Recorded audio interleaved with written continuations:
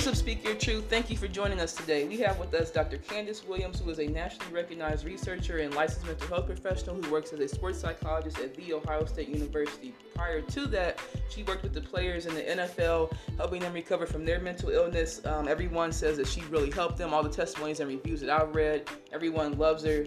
She really even helped me, and we didn't even do a counseling session, just a podcast episode. So I hope you guys learn a lot from her. She's also been featured in popular press publications such as Men's Health Magazine, NCAA Champion Magazine, and USA Today Sports. Please listen up and pay attention. You do not want to miss this.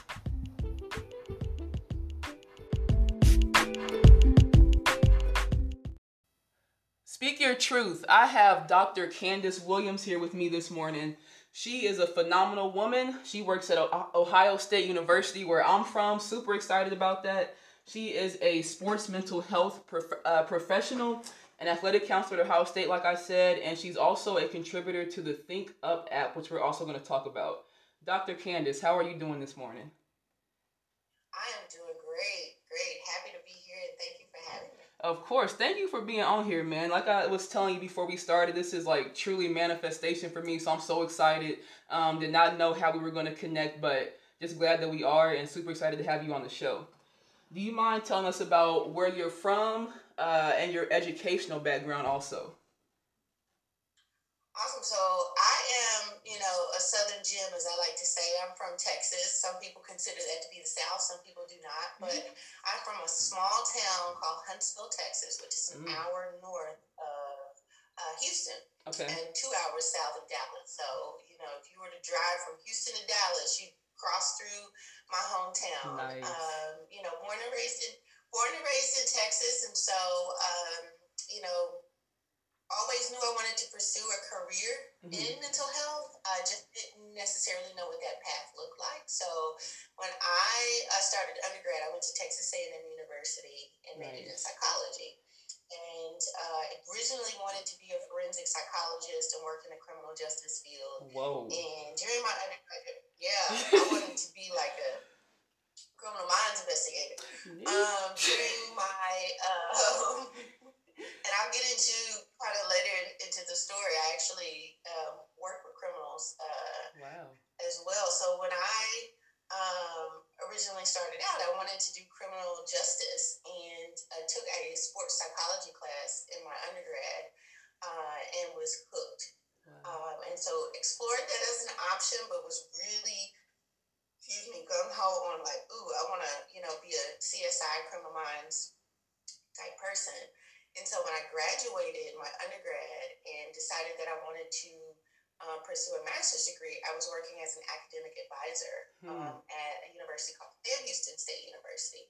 And so during that time, I actually interfaced with a lot of athletes who were criminal justice majors, because I was the head of that advisement center, and I worked with the athletic department, making sure that the athletes were registered for the necessary classes and on track in terms of their degree completion, and any time that the coaches would have, prospects in terms of, any student athletes that they were recruiting, they would always bring them to me to kind of talk about criminal justice as a major, different things that they could do career-wise, talk about our program. So even in that position, I interfaced with athletes to that degree, but I found that my students in general loved coming to talk to me about, just everything that they had going on. And so I was like, well, is there a way that I could do this professionally that I could get paid?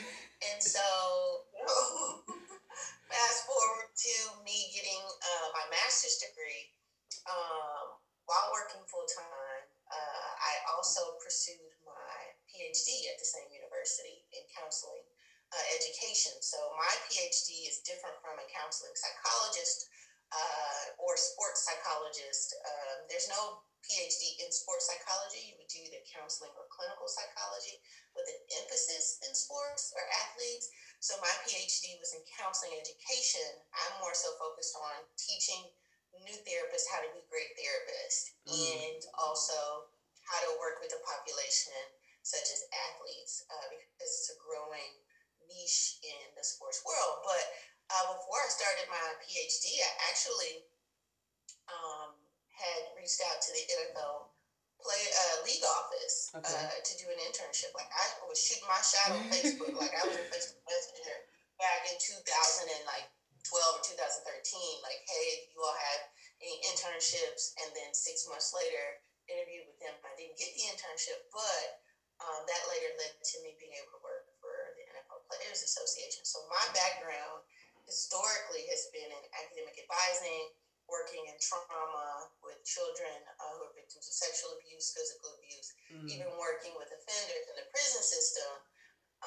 So everything that I have learned in my experience really has prepared me for dealing with the different types of things that arise, whether it be a crisis situation or just navigating challenges and trying to get people help. For sure. You know, in the world that I do now, working with athletes. And so, you know, after working at the university, I transitioned into, you know, working at the NFL Players Association. So a lot of the work that I did there was remote.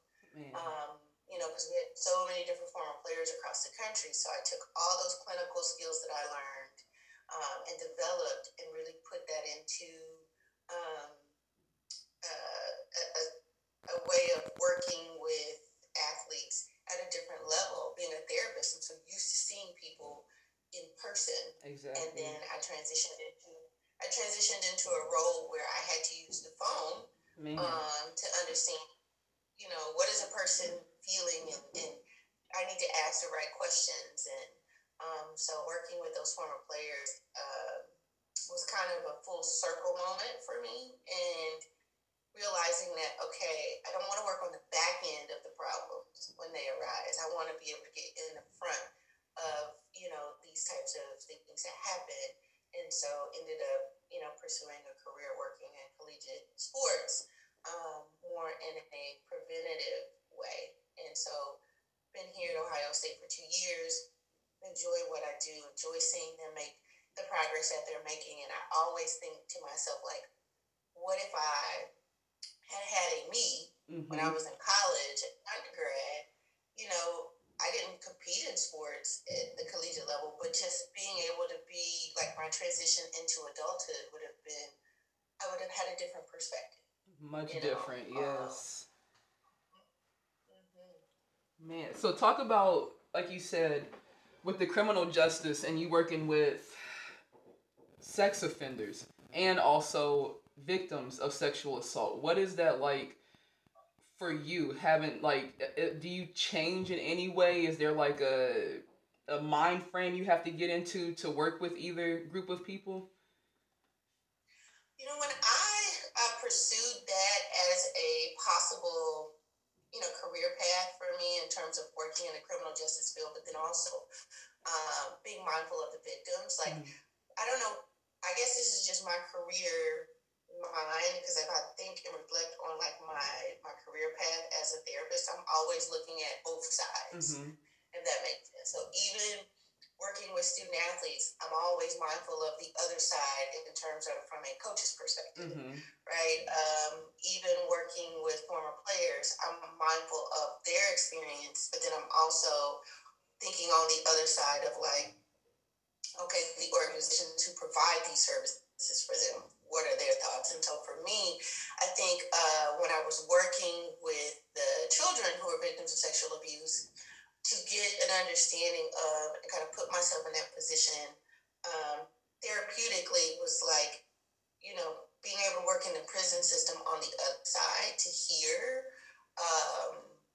what these offenders are saying, doing, what the treatment is like for them. I think it opened my eyes to say that I don't want to work with offenders. Okay. I would prefer to work with the children, but it also gave me an understanding of being able to be working with those offenders in a group setting and be mindful of, you know, the children and some of the adult victims that I've worked with and what their experiences are like, which helps me then be present in that room with these offenders to kind of say, you know, this isn't your victim, this is the victim. You know, to just kind of challenge them with that treatment model, you know, and help them to understand that the things that they did have a lasting impact on the people that they offended, that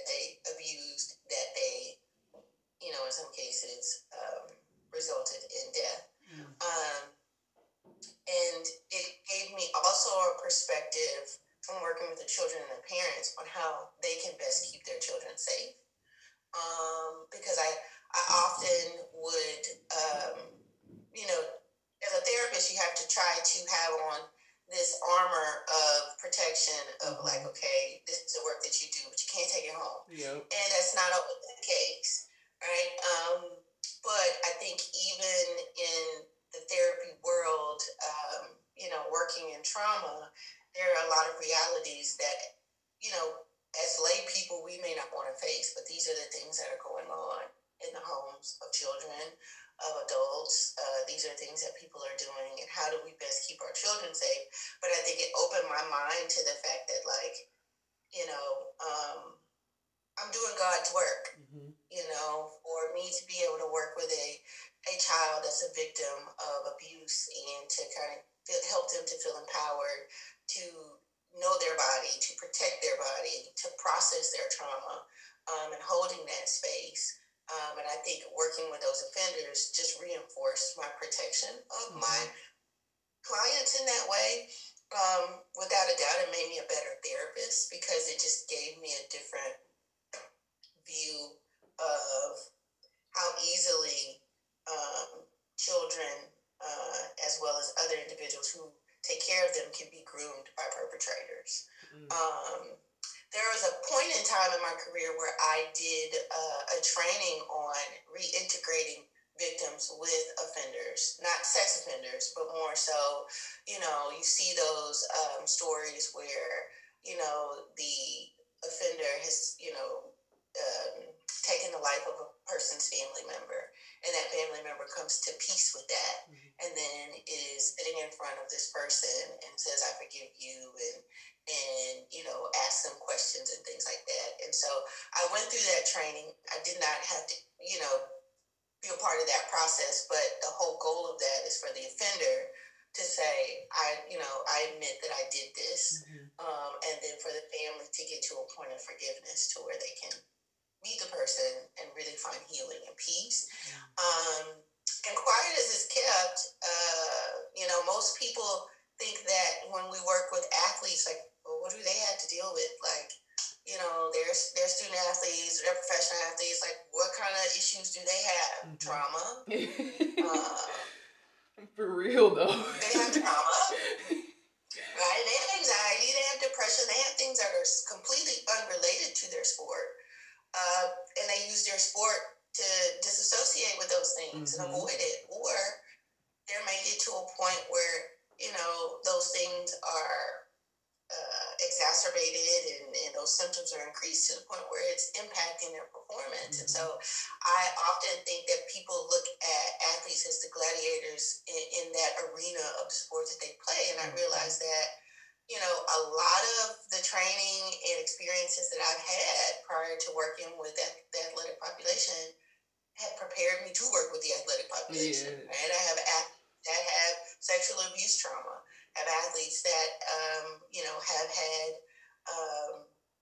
who haven't processed that trauma and, have used substances to numb that emotional pain. And so the irony that, fans and, people across the country alike look at you all as like, oh, they handle it better than the regular person, right? Like, what do they have to deal with? A lot. Flat out, a lot. Nobody believes it, though. Like, we, for some reason, never had a life before we started playing, sports at the level to where they could see us. Like you said, we never had trauma. Nothing could happen to us. All because we're great athletes. I don't understand how that correlates. Like, how does that make sense? Because I'm a great athlete, I'm invincible, so I don't get it. I would like to think so. It would be nice. But if you look at the narrative of, like, of how athletes are portrayed in the media, particularly how Black athletes, male or female, are portrayed in the media, is that when you have something that you're dealing with outside of your sport, yes, there's this headline of triumph and resilience, but we need to normalize that you can come from wherever you come from and be a great athlete and still not be okay. Exactly. Because then that makes room for you need to seek therapy. Right? Like, we have these things where, these headlines or these Instagram posts or these Twitter, headlines are like, oh, well, this person is overcome so much, but nobody says the how, right? Nobody says, well, how did they do that, right? Oh, well, they're an athlete. They have that mental toughness. That's how. No, they went to therapy. They took a break from their sport. Here's how they recognized they needed to go get help, right? We have all these different things of how we assess what is needed for an athlete to get them to return to play physically, right?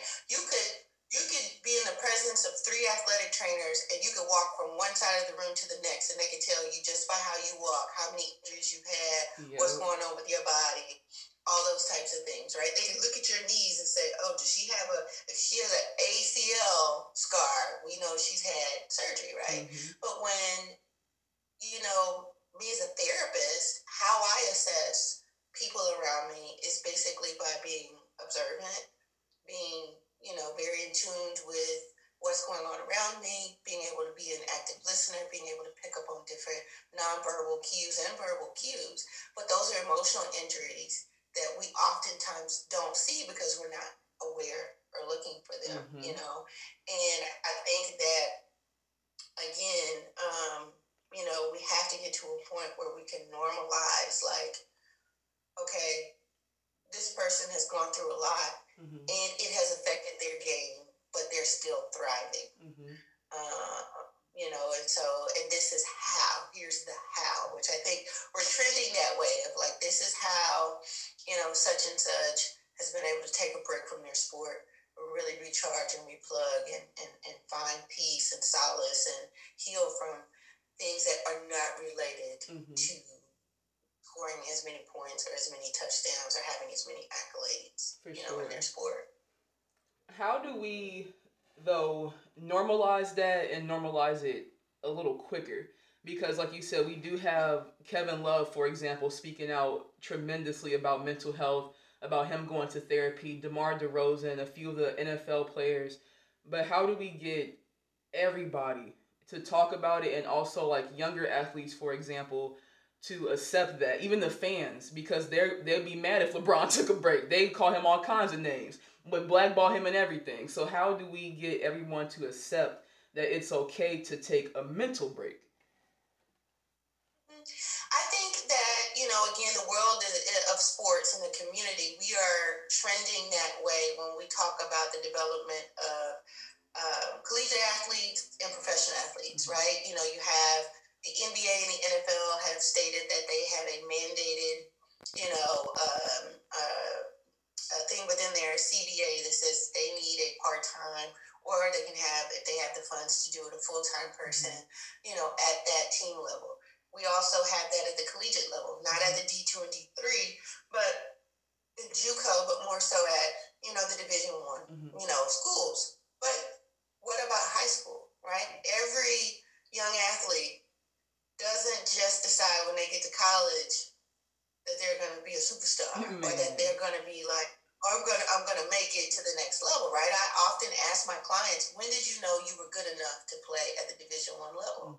And they'll be like, when I was like 11 or I was like 12, or there was this game that I had, or I realized, and that to me helps me to meet them where they are when they first realize, like, okay, the pressure is on me to really get this scholarship, to really maintain this level of activity in terms of my talent and to progress and get better so that I can increase my chances of whatever that career is for me at the, collegiate and professional level.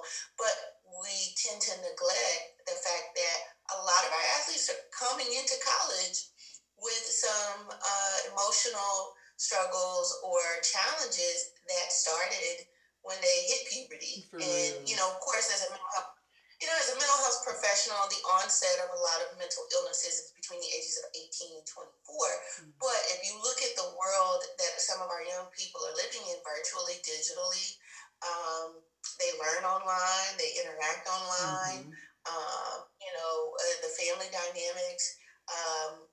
I'll say to athletes, like, okay, around that time when you knew you were really great and you knew you could do this, what was happening in your life? Well, my parents were getting a divorce, or, you know, I realized that I wasn't eating as much, or I started smoking weed at 14. Like, you know, if we shift the dynamic to being as, you know, all of the, you know, great, wonderful individuals, athletes who are coming out and talking about this and normalizing it. We as adults get it. But what about our young adolescents, you know, in terms of the things that they're dealing with and going through?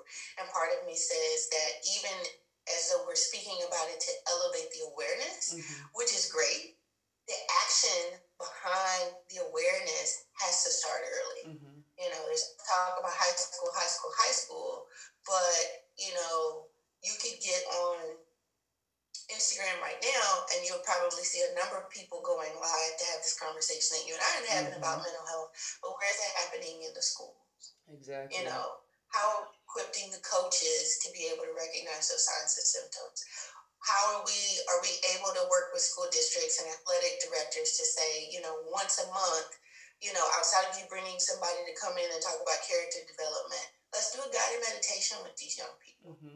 You know, let's do, if I think back to my junior high and high school, I don't think I appreciated my basketball coaches. I played basketball, and I don't think I appreciated them as much as I needed to, because, both of them talked about, you know, sitting and meditating and visualizing before the game. They all had positive affirmations. I remember one of my varsity women's basketball coach, she would have like an affirmation for the week. Like she would she would give us handouts of it. She would print it out. She would post it in the locker room, and she was doing that positive psychology, you know, for us.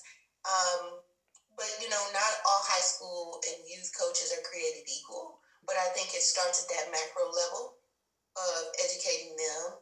And then at the center of that, at the micro level, is our student athletes. Because your development as an athlete it's continuous from the time that you picked up a basketball to now, in terms of the transition of what you're doing as you move forward in your career.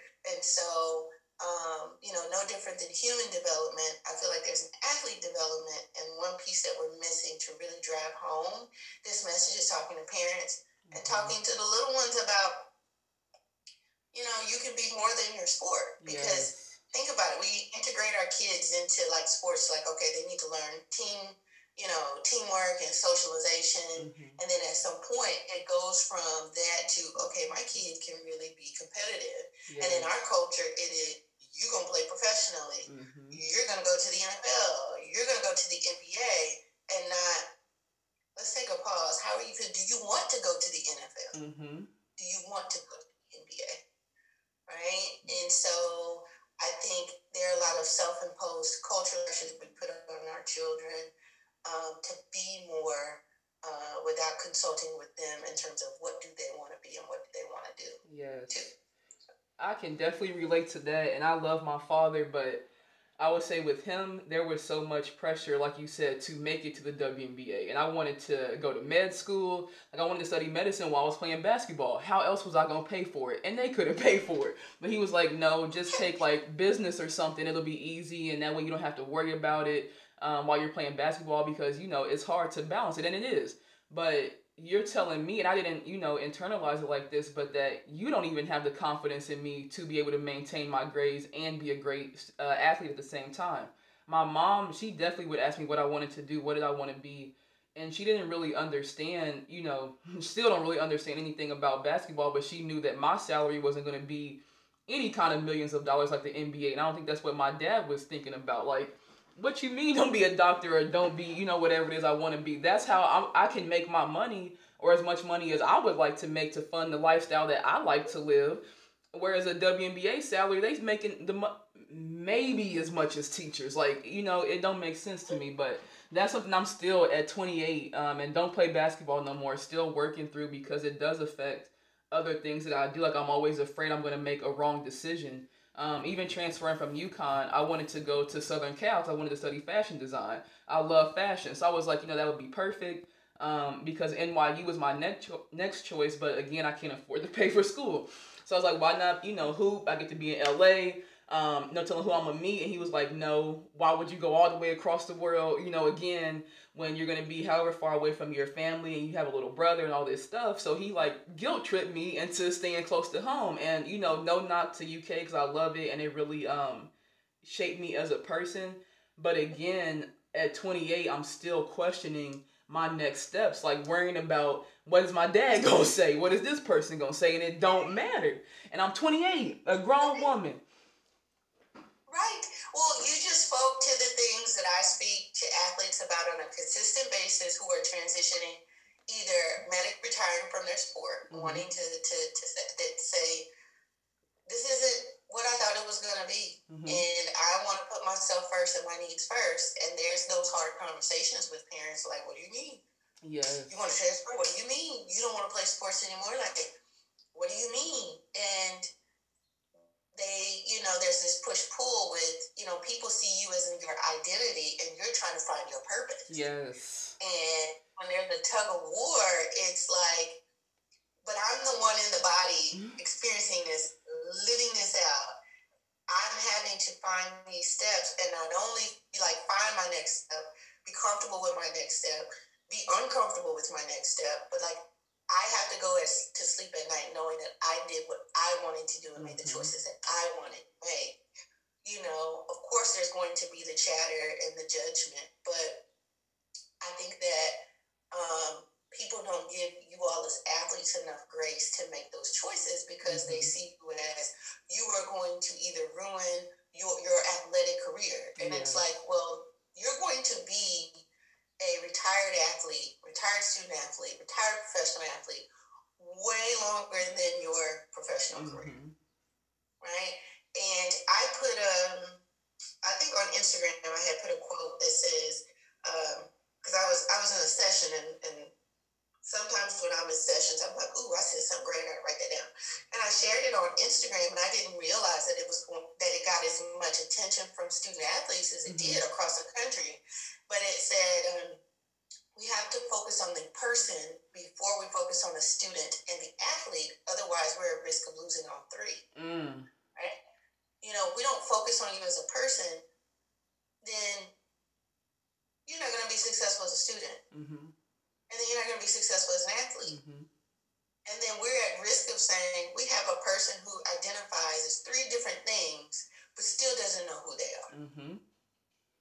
Right? It still doesn't know what their purpose is. Oh, they got a 4.0 or they're a scholar athlete. Okay, but they're not happy. Man, I needed you. I needed you so long ago.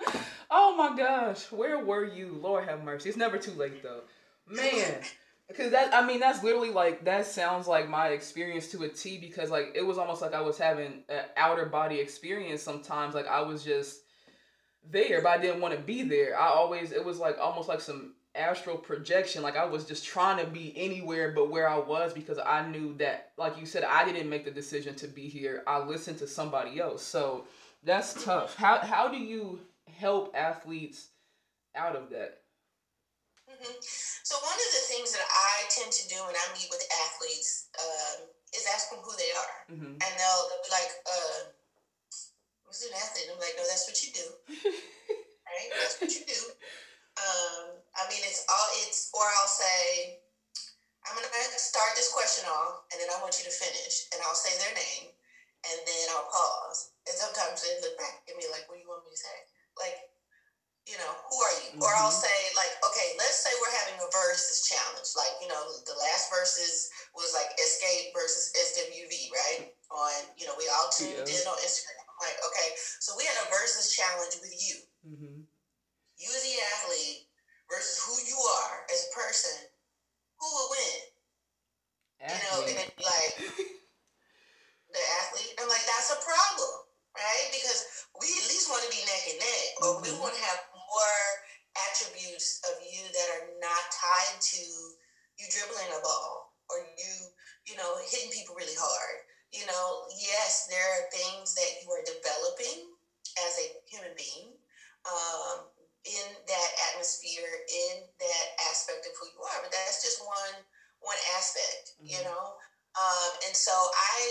talk to them about who they are versus what they do. Another thing that I really like to do just to get an understanding of their headspace and how their internal dialogue, because I'll have, and not just my athletes, when I was working in private practice, I would have clients write a letter 6 months to themselves from now.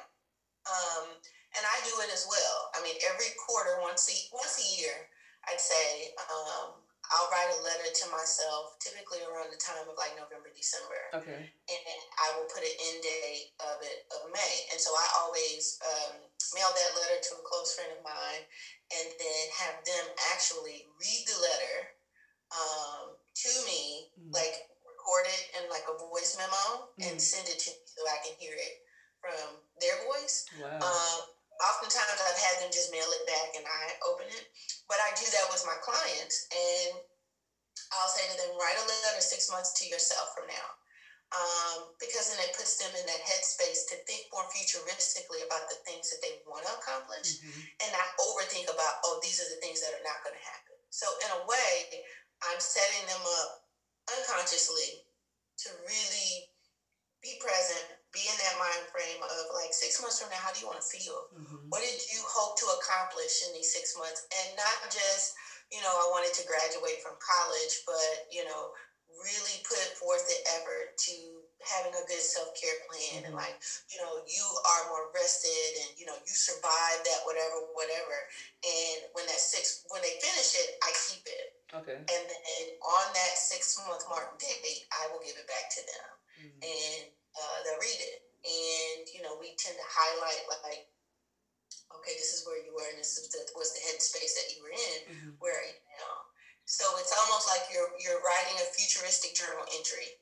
I love it. But the letter is, it's meaningful in the way that it gets you in that mindset to really set your intentions and understand that, life doesn't happen within a week. I mean, there's a lot of things that can happen to us in a week that can challenge us, yes.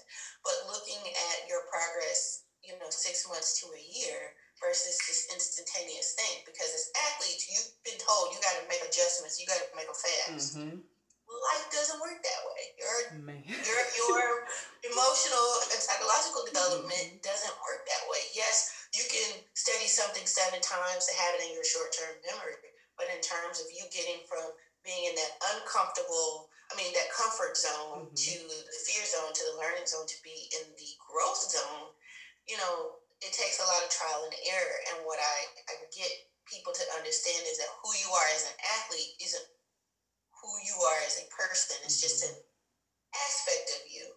You don't go into the doctor's office dribbling a ball. We shouldn't, no. Right.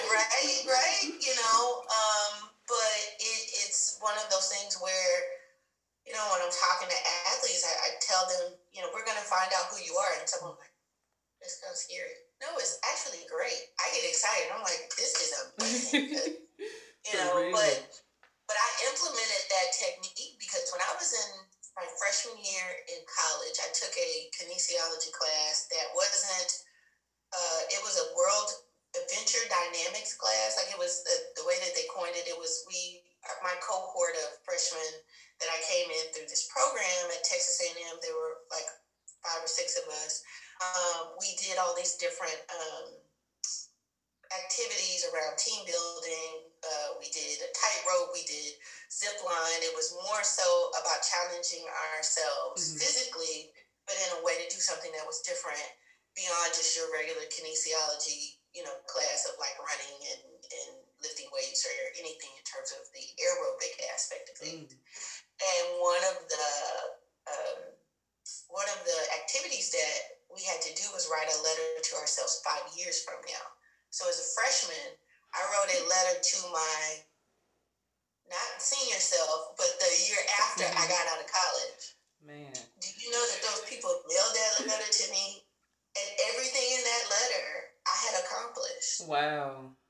I had wrote that letter and I didn't even keep a copy of it. I had typed it up. I thought it was just for an assignment. I was like, okay, I just need to get my little 100, grade. Typed it up. It was like 4 pages. and I, gave it to her, and they mailed it back to us. And it was more so not just I wanted to graduate college and go to grad school. It was, I hope that by this time you have understand how beautiful and amazing that you are. That you don't have to ascribe to the things that people want you to be, but who you are destined to be. Like those types of things. And then, freshman in college, I mean, I must have been on some new wave stuff, because I was reading that, and I was like, I was 18. I was so serious. Man. Back in the day. But, that's what I challenge my clients on. It's like, I don't want you to be like, okay, well, by this time I've won a championship, or we made it to the Big Ten. No, you have almost like anywhere from 6 weeks to a year with me, or more, depending on if you stay at Ohio State. And I'm going to help guide your life, not just your talent. What do you want to accomplish? Because it's huge to get free therapy as a college student. And you don't have to worry about like being on the wait list as like regular college students. Like, you got Candice at your, not at your disposal, but on a weekly basis to help you, work through some things. Why not? And I do therapy in a way that is beneficial, but of course, for us as Black people, listen, I don't want to go in there and talk to nobody. How does that make you feel? And there's no connection. But I think for us as Black people, I sometimes am a auntie. I am a big sister. I am a cousin. I am a lot of different things to people, and they recognize like, oh, it's like talking to Candice is just like having a regular conversation. I'm like, yeah, but I'm doing a lot of therapy with you and getting you to realize like, wow, so, and I mean, I tell people sometimes I do hood therapy. Black therapy looks different from therapy from our counterparts. And, what I'm finding is that while I am Black, I also know that every Black experience, while there's some commonalities, I treat everybody with, we may or may not connect, and that's fine, right? But what I found to be successful for me is that these young athletes know, like, Candice is going to call me on my BS. Candice is going to help me get to a place where I feel pretty confident in who I am and process my trauma or whatever I'm feeling, not with judgment. And she's going to, really, what is it? I tell people sometimes you can get, with us in the Black family and Black people, it's like, your mama can give you that look, or people like, let me holler at you. Come over here, let's talk, right? And I add those aspects culturally into what I do, and they respect me for it. Right? And it's like, Miss Candice is, if I step out of bounds, it's not like she's gonna be like, oh, well, let's have a conversation. Tell me, how does that make you feel? I'm usually calling them out on, there's always a need behind the behavior. Yes. And I'm here to help you heal, but I'm here to help you develop the skill set. So just as much as you run on that track and you have coaches that help you develop those skills, I'm helping you to develop those skills mentally to know yourself better, and to pivot and make the right decisions. Because with the football, team, when I work with them, I tell the guys, like, if you stand flat-footed, what's going to happen on the field? They're like, you're going to get bulldozed. Exactly. What do you think happens? What do you think happens in life when you don't have the emotional agility to be able to maneuver through things? It's, just like you have to run a different route in the game, you got to run a different route in life. You want to be on your toes. You want to be mindful of those different things. Anxiety can definitely get the best of you. Depression can definitely have you in a space where you have lack of motivation, where you don't feel inspired. And those things are okay to acknowledge, and let's work through them. For sure. Versus ignoring them. For sure. And I think what you said about That connection is so important because my first experience with therapy was my coach at UK telling me to go. And the same thing, being a black person, my parents always telling me, you crazy if you go to therapy, or like, mental illness. I don't even know what they used to call it, but it was not mental illness. They used to call it crazy, psychopaths, all of that. So that's initially what I felt. And I was like, why is he telling me to go to therapy? I felt crazy. So then he got my position coach, who was a black woman, to try to convince me to go. She asked me why I didn't want to go, told her those exact words, and she said, no, that's not what it is. And she was basically explaining to me like how you're saying is that it's going to help me work through things, just help me live and feel better. So I went, and it was some little old white lady that looked like a librarian. And first thing she asked me, how are you feeling? Ma'am, I don't know. Ain't that why we here, bro? You tell me. Like, what? And then my second experience was in Chicago, and I was very, very blessed to be able to also receive free therapy from the university I was going to for grad school at the time. And it was a black woman from the south side of Chicago, and she was auntie all the way. And just like you, those nonverbal cues were like super effective. And there were even times where I feel like she really did come out of therapist mode and was like my auntie or mom's sister, because some things I just wasn't getting. And so she had to go there with me some of the times, but I took it so well, like you said, like we received that better. And again, trusting my position coach versus my head coach is a testament to how we trust our own people who look like us more than we do anybody else. So that's super important. Right, because there is there's an unspoken rule, but I look at it as it's a legacy in the sense that there's the saying that all skinfolk ain't kinfolk, but I think historically, because we all have experienced things that have challenged our mental health, that are outside of us in terms of microaggressions, racism, discrimination. Even the vicarious trauma of seeing somebody else that looks like us be physically harmed or emotionally harmed at the hands of racist, individuals. We're going to take care of one another. And in the helping profession, it's proven scientifically that, when a black woman has a black doctor when she's giving birth, her baby, as well as her life, is, 10 to maybe 20, maybe 100 times, more susceptible to having a positive outcome of the birth in her life versus being in the care of someone who is not a black practitioner or a doctor. And so for me, in my role, I treat everyone with care, but there's this other part of me that says if I were in that counseling seat at that age, who would I want, to be managing my mental health? For sure. And for us culturally, it is your mom, your auntie. Yep. It is the person that can look at you and be like, hey, listen here. You've been in therapy for the last 2 weeks. I'm not even going to ask you how you feel. I'm just look at you like. Yep. And we know. Right. And it's, I've had moments where I've add humor, or I'll add, certain things, or I'll go there with some of my clients and that are black, and then they get it because they're like, we don't want anyone who's going to be fake, phony. We don't want anybody who's going to give the perception that they're only here for self and that they don't care. And I think it's a testament to the work that I do when I have black athletes who are like, thank you so much for everything that you do.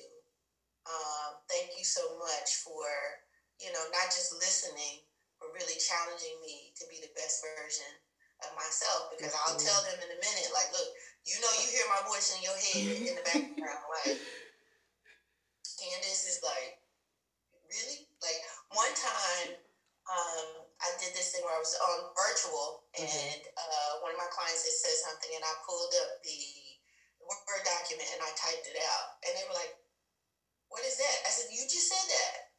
That was what you just said. And they were like, it don't make no sense. I said, so how is it supposed to make sense to me? How is it supposed to make sense to me? No way. You said that, or, I have all these different isms, and, it's one of those things where when you see the clients on the other end, like, yes, yes, you know what, you just did a mic drop. I'm done. I'm just going to shut this down.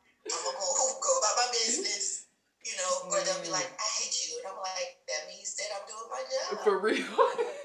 Doing a great job. I think that, you know, to your point earlier of us bringing awareness to such a topic, we have to also create spaces for Black therapists, men and women, or those who identify, you know, across the spectrum in terms of LGBTQIA+, to be able to have a spot and a seat, not just at the table, but in the training room, in the therapist chair, you know, in administration, to really push for the needs of our Black, Indigenous people of color, because, you know, it's just a different dynamic. And, you know, in 2021, we can say that. I mean, we've gone through COVID.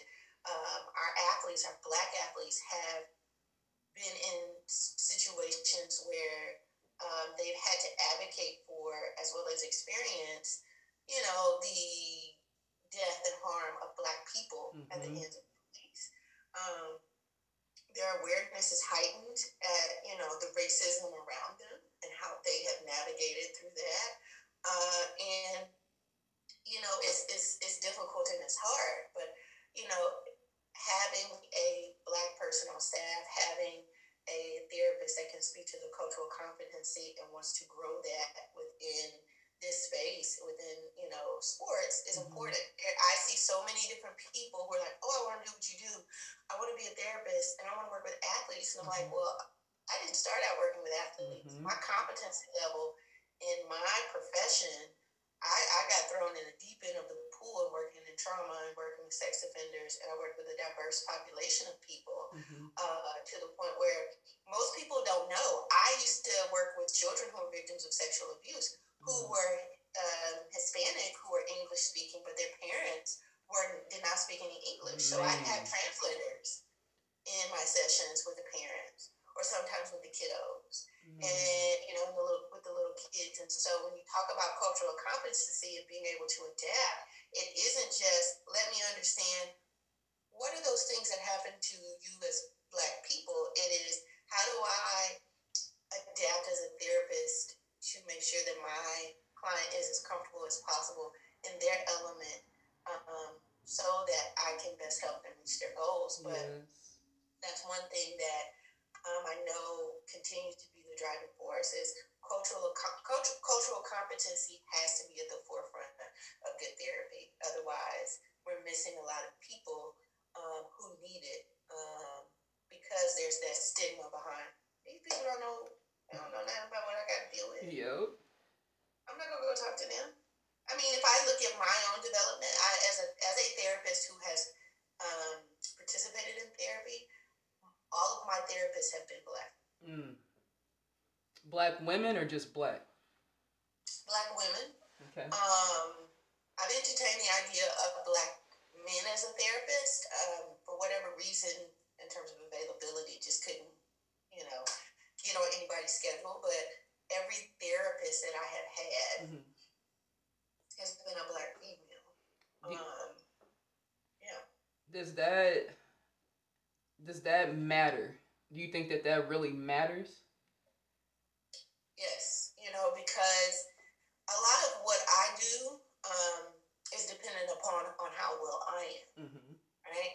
And to have for me personally, to have a Black female as a therapist who can speak to who I'm trusting to help with my own mental health, in the sense of me being able to take good care of myself, also understands the lived experience of what it's like to be a Black woman in a predominantly white working culture, and navigating through those different things. For sure. You know, which is what I think I was, you know, looking and needing, you know, at the time that I, you know, have sought therapy, but they understand the Black female lived experience from a standpoint of all the societal messages and pressures that we get.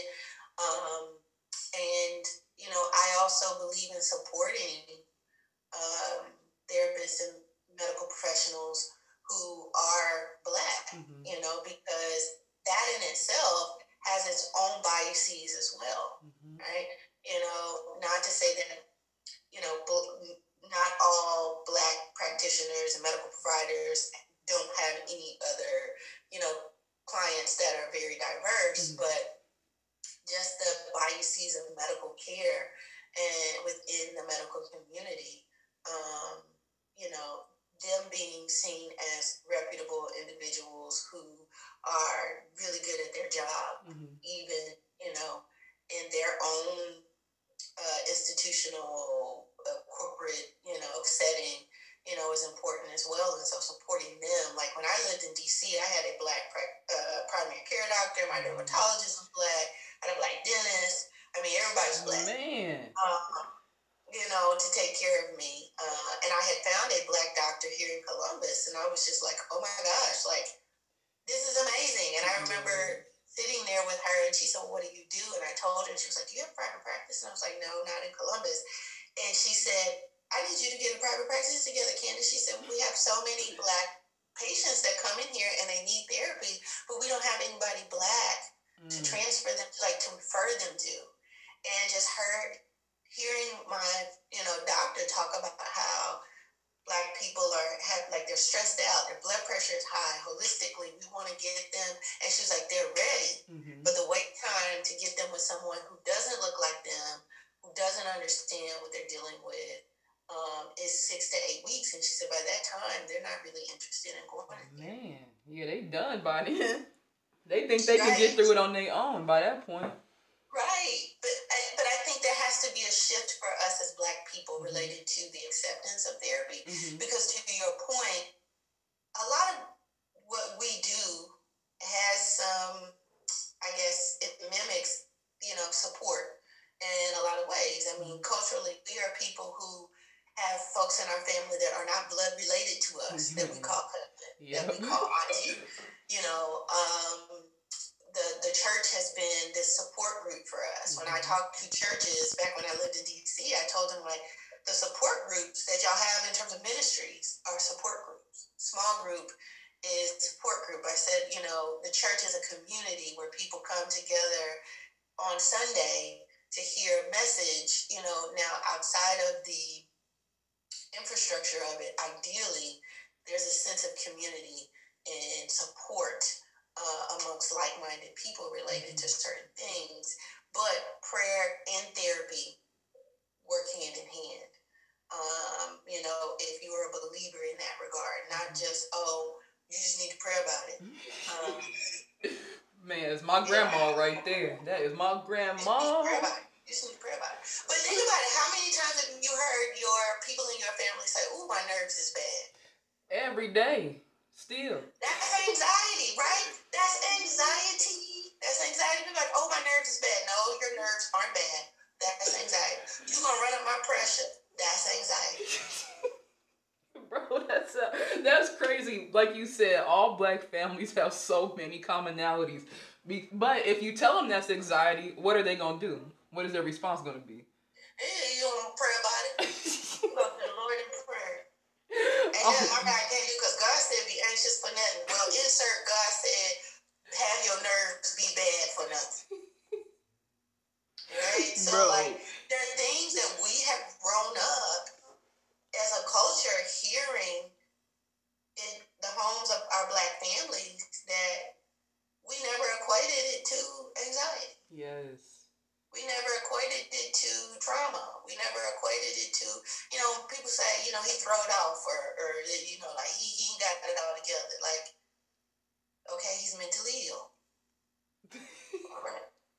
You too smart for him, Doc. You too smart for him. But that's the thing, is like, how great would it be as we continue to evolve as Black people to change those isms to something more positive? Yes. I wish we would. Because it would change my bloodline. I mean, for sure. Generational curses would be gone. Wouldn't be no such thing. If I could just get my parents to say it. Because my brother, I have a 16-year-old brother. And he is very, adamant about learning about mental health and being on top of his. He meditates, he reads, he journals, everything. And he's learned from me my struggle with mental illness, with my mental health.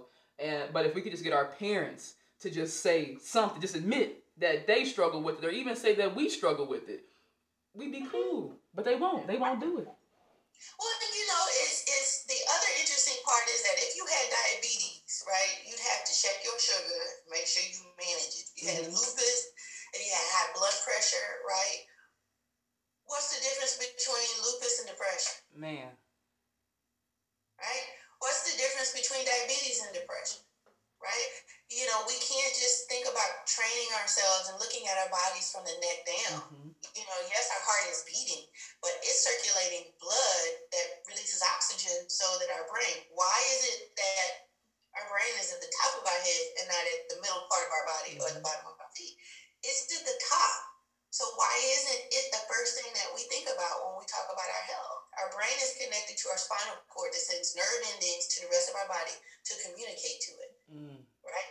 When you die or your heart stops, right? There's still brain activity happening.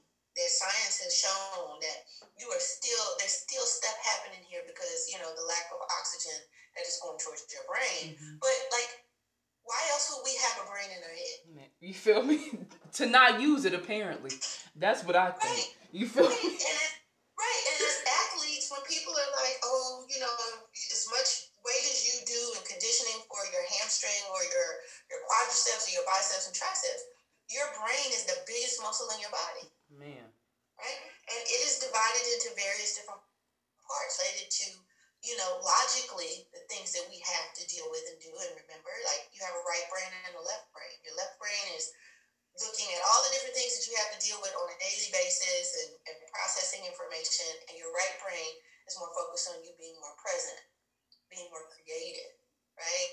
Like, yes, we can't see it, but it exists in there, and there's various different parts that control emotion, right? So to sit here and say, oh, you're weak because you can't control that, genetically, all of us have the ability and the tendency and the susceptibility to go through life where we're going to be challenged by things that are going to affect us. And if we don't take the time to really get the sleep we need to recharge, to really take a step back and understand, is my anxiety playing tricks on me? Because that's what anxiety does. It makes you think things are worse than what they are. There's no person in this world that is, not susceptible to dealing with life challenges or have handled them perfectly. Yeah. You hear it all the time. They talked about Jesus, and Jesus also had, some depression and probably anxiety and fear, as it has been demonstrated in the Bible. Why else would God say be anxious for nothing? Exactly. Somebody's anxious. You funny. Right? Like, there's certain things that have happened where people are like, that's what the verse say, but let's look at the context of it. Why else would that come up in the Bible if it didn't exist? Exactly. And it existed way back then, so why wouldn't it now? Right. We are people who experience life challenges, and the thought that you always have to have triumph at the end isn't the narrative for a lot of people. You can be pissed off and upset. You can be,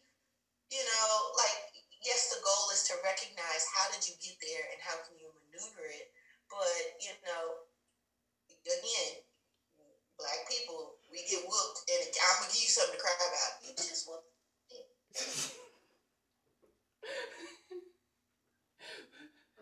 You see where I'm going? That's real, though. That's real. Right? What you crying for? I'm going to give you something to cry about. I overstepped the boundary and did not obey you. I got disciplined for it, but then now I can't cry. Exactly. Because it hurts. Right? So that's the thing that I'm talking about in terms of us being able to get to a place where, there is free expression of emotion, because emotions are meant to be expressed, not fixed. That's to discipline a child in a physical way and then say, what you crying for? We all have had that experience. Yes. Like, I'm crying because, and to have to hold back the tears and to not let the tears fall, because then, or not express anger and frustration, because then you're going to get whooped again. Right? And you see how in the Black family, those things are, in my mind, ways that perpetuate that. Well, I got whooped when I was younger. I tell people, I got discipline. Look how I turned out. Yeah, but there's some aspects of that I probably could have been a healthier individual emotionally. Well, if the route was taken. Man. And I'm not saying you got to put me in timeout, but just let me cry after I got a whooping. Exactly. That's it. You feel me? Just let me cry just a little bit. Dang. Right, you better not let one tear even well up, boy. Ooh, you just brought back some memories. Right. Or if you could express, like, you go in the other room and you be pissed or upset, and then your mom be like, "Did you say something?" No. I just got yelled at and spanked, and I'm happy about it. For real. Right?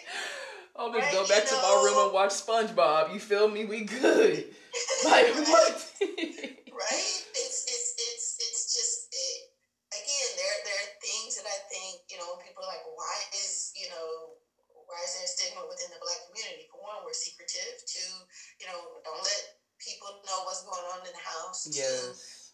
Two, we take a great deal of pride in our ability to raise and discipline our children. Mm-hmm. In a way that is like, see how mine turned out in comparison to some other people. Mm-hmm. But that isn't, it's 2021. We have to take a more proactive approach to talking to children. Think about it, before a kid goes to kindergarten, mm-hmm. even pre-K now, I think, they need to have anywhere from, their vocabulary needs to have anywhere from 3,500, I think, to 5,000 words. Wow. That they can say. Right? Beyond just happy, sad, and mad. Like, their child is 4 and 5. They need to come into kindergarten knowing their colors, their sight words, all these things. What's the teacher for? Right.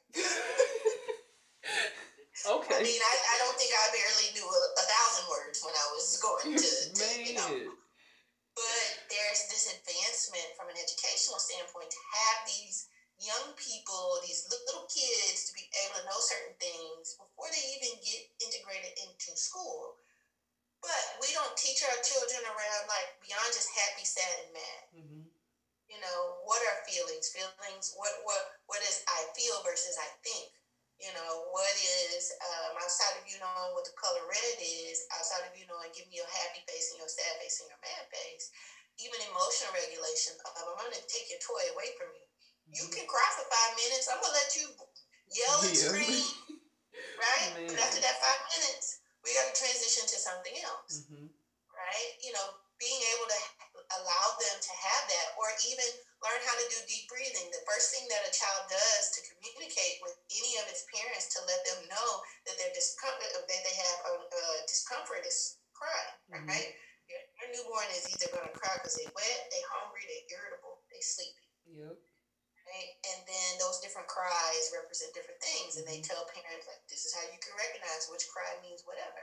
So how do we go from a child crying as an acceptable form of communication and expression of feeling because they can't talk, to the point where they do know how to talk, and we're not even developing that aspect of them versus my child is smart. Mm-hmm. Well, what about their emotional IQ as a little kid? Mm-hmm. How are you cultivating that awareness, right? Man. Whereas for some of us in the Black family, we just knew that you need to sit down somewhere if you don't want to be a part of this part of the work. Like, I'm going to go over here, mind my business. We've heard stay out of grown people business, be seen but not heard. Mm-hmm. I'm going to give you something to cry about. My nerves is bad. Like, we all of those things have an emotional undertone to them that we don't necessarily, I think we're getting better at it, but there's always room for improvement, in terms of, like, how can I equip my child to be able to go into the real world and come back and say, Mom, today I was pissed off. I mean, you don't want a 5-year-old saying pissed, but, like, I was upset and mad. Yeah. Right? We judge them by their behavior. You get a folder that says he was on green today. They were on red today. They were on yellow today, and they give you a reason as to why. So if we're going to be that judgmental related to their behavior so that they can be good kids and good students, why aren't we teaching them how to be good people for themselves in that regard? So I feel like that's to circle back to the full question of how do we increase the awareness around this, not just in the sports community, but just in general. I pray that there's this new wave of like, this is how we can create a foster, the growth of young minds by allowing them to express themselves. And I say, okay, well, you're going to get whooped. Now, there's a difference between, we all know this, we've all experienced this. Most of us who've been black are like, you don't talk back, you don't call nobody a liar. There's just certain things that you don't do. Yeah. Right? But how do we foster that in a way where we can allow the kid to say how they feel, but it not be deemed disrespectful, right? Because it's like, you don't challenge your parents. You don't set boundaries with your parents. You don't call them out or anything. You just say, yes, ma'am. No, sir.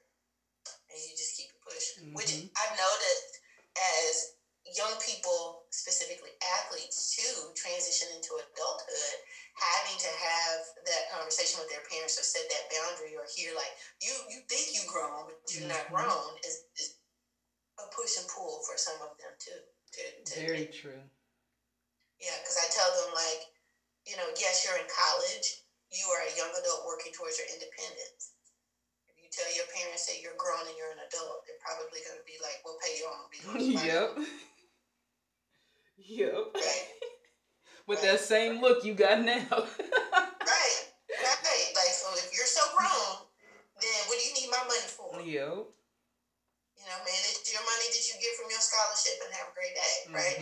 So I tell my athletes, like, you have to be mindful that how the language you use is important, but share with them that you're a young adult working towards your independence. So yes, you're going to be dependent upon your parents, but see if there is a compromise. And if they're not willing to compromise, then that means that you need to take a really deep dive into what does independence look like for you, and how can you maintain that on your own.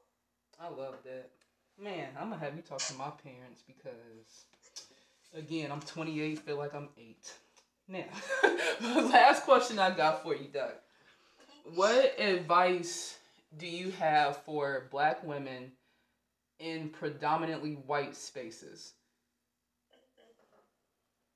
That's very general, but what would you tell us? I would say imposter syndrome is a real thing. And understand that, and this is speaking from personal experience, because I feel like if I don't share the things that I have experienced as a Black woman, that, I want to be able to extend, some care and understanding to someone else who may listen to this and be like, oh, Candice, I feel you. Because as Black women, we oftentimes are going through things emotionally, and when we don't hit the mark in our jobs or our careers, we equate that to failure. Not realizing that, I could be anxious, I could be grieving, I could be depressed. There could be things that are penetrating my emotional health that I haven't even realized because I'm so used to being a strong Black woman. I'm so used to rising to the occasion, or not feeling like I want to rise to the occasion, but I have to. And so I would say to that, that group of women who are African American, Black, whatever you decide, whatever you call yourself in that regard, but that realize that your mental health is important. And imposter syndrome is a real thing, and that you're not failing. You need to take some time away and take some time for you. Every unplanned event is not a call to battle. As sisters, we are equipped. We're like, look, do I need my boxing gloves? Do I need a grenade? Do I need some rocks to throw at somebody? I got some bullets. What? I'm not waving the white flag. So, they feeling froggy, they can jump because I got a lot of ammo. We always have a bag full of tricks and tools and tips because we have to constantly adjust. But it's okay to say, I'm not my best self. I need a break. Let me take a step back and really assess how I'm feeling. Because the minute that we're met with opposition, we go into not defense mode in the sense of like we don't take ownership of things. We go into protection mode for ourselves, but that in itself takes a lot of energy sometimes we feel like we are speaking as loud as we can to advocate for ourselves, but the people on the other end have us on mute. And that definitely wipe us out. And I think, too, I kind of coined this year for myself as the year of the Black woman, asking for what you deserve, asserting yourself for what you know, in terms of what you need. And, you know, what do you have to lose at this point? Your life? You know, if you don't take care of yourself, you're more susceptible to bad mental health and bad physical health if you don't speak up for the things that you need. You know, why is it that we are the most vocal, we are the most dependent upon, but we don't speak up for ourselves in the spaces that we need to speak up in, knowing that we're deserving of that? And I think some of what has to do with that is that we are so used to being at the front of the line, not realizing that we can lead from the back. That's real. You know, so that's real. So I think we have to, you know, I'm always, my friends will tell you, Candice is the one, like, ask for what you need to ask for. You know, don't take that job if they're not getting you the money that you're worth. You know, at this point, what are they going to do? Tell you no. Okay. Then what's for you is not going to miss you. You know, but I think as Black women, we have to get comfortable with saying, I'm not doing that for free, or I'm not doing that because it doesn't speak to or align with, you know, my goals and my morals and my values. Or we also have to be mindful of that. You know, we don't have to be like, let me tell you this, that, and the third. We can sit back. You know, we have to preserve, self-preservation for us is important, because I think there's societal pressure, there's pressure within our community as Black people, and then amongst ourselves as Black women. You know, and if you're an athlete, you don't want to be like, people are like, well, what you up to now? I answer this question again. Well, how is that going to work towards your goal? You know, people aren't going to understand your vision and your purpose. But I tell you what, they're going to be there to clap for you when you do, because you feel me? My journey was, I went from being an academic advisor, making like, you know, and I have no qualms about this, probably like $40,000 as an academic advisor at my first job out of college. And I quit. I walked away from it. I was burnt out. I was like, see y'all, I was 20. I started the job at 22.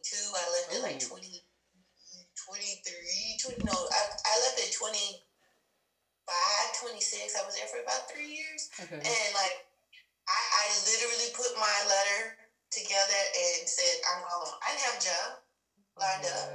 I didn't have a job lined up. I left. And I needed to, because I had to do an internship for my master's program.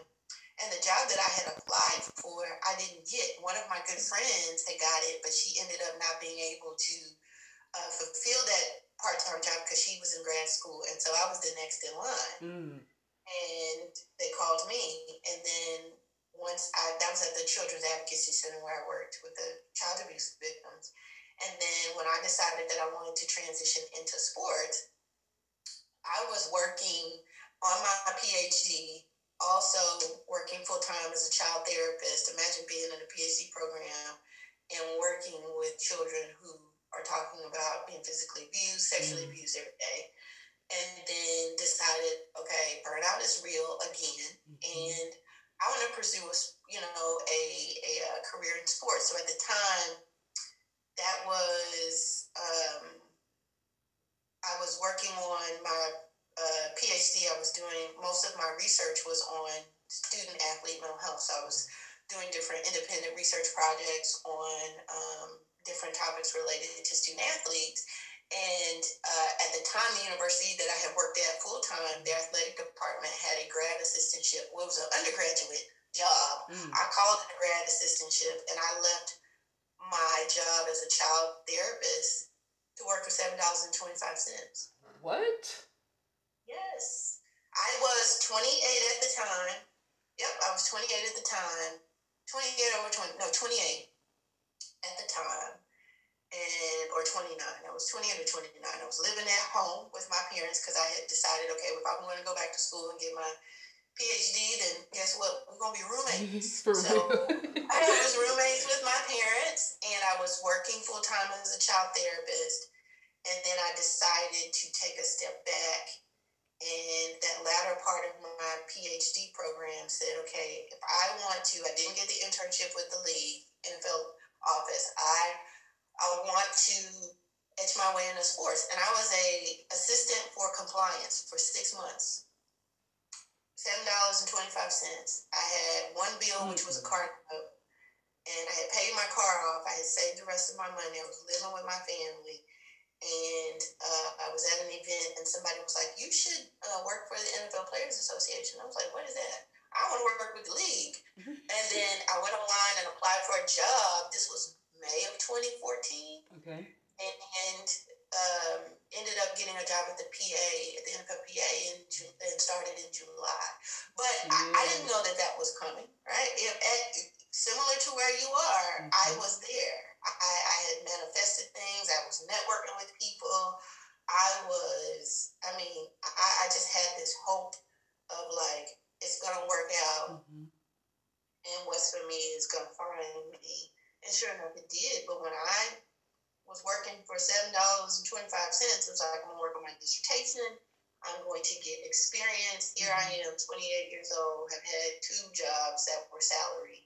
And I am, people are like, well, what is she doing now? Working at the department. Oh, what's she doing at the department? Minding my business, shoot. Right. And so I knew temporarily that I needed to get that experience, but it wasn't in my mind that, okay, this is something I'm going to do for the rest of my life. I was like, you have to take bold steps and step out on faith. And I did that. And looking back at that journey, people see, what you're doing now, but they don't realize, like, there was some counting of some coins and making sure some saving of some coins too, and really getting some doors shut in my face, and going up for things that I didn't get, and still brushing myself off and saying, you know what, it's going to happen. It's not a matter of if, it's just a matter of when, and I want to be prepared. So I was preparation meets opportunity. So, if I could give you anything, it is continue to remain faithful and operate out of purpose, because nothing happens by chance, only by purpose. Well, I would be remiss if I sat up here and said, oh yeah, my career path has been one that was just, easy. I had given myself a timeline. If I don't get into this business by this time, then sis, we got to find something else to do. Because my parents are like, so you gonna keep chasing this here sports situation or not? And it all worked out. I couldn't imagine any of this for myself, So again, I want to encourage you to put bigger goals on the wall. So whatever you have, make them times 20, because that's important. Because there aren't any limits. There's room for growth. There's a spot for everybody in this business, and the more people we have talking about mental health, the better. So that's my little 2 cents. And that's more than 2 cents. That's 2 million. That's 2 billion right there. This whole interview is definitely, this is a game changer for me and definitely for the show, for the audience, I think. So thank you for being here. And thank you for speaking your truth and helping others, the people that you are able to impact every day, helping them speak their truth. I think what you've done and what you do now is tremendous, especially, your representation for me and other young Black women, other young Black people, period. So thank you for doing that. Thank you for being on the show again. Thank you. You're welcome.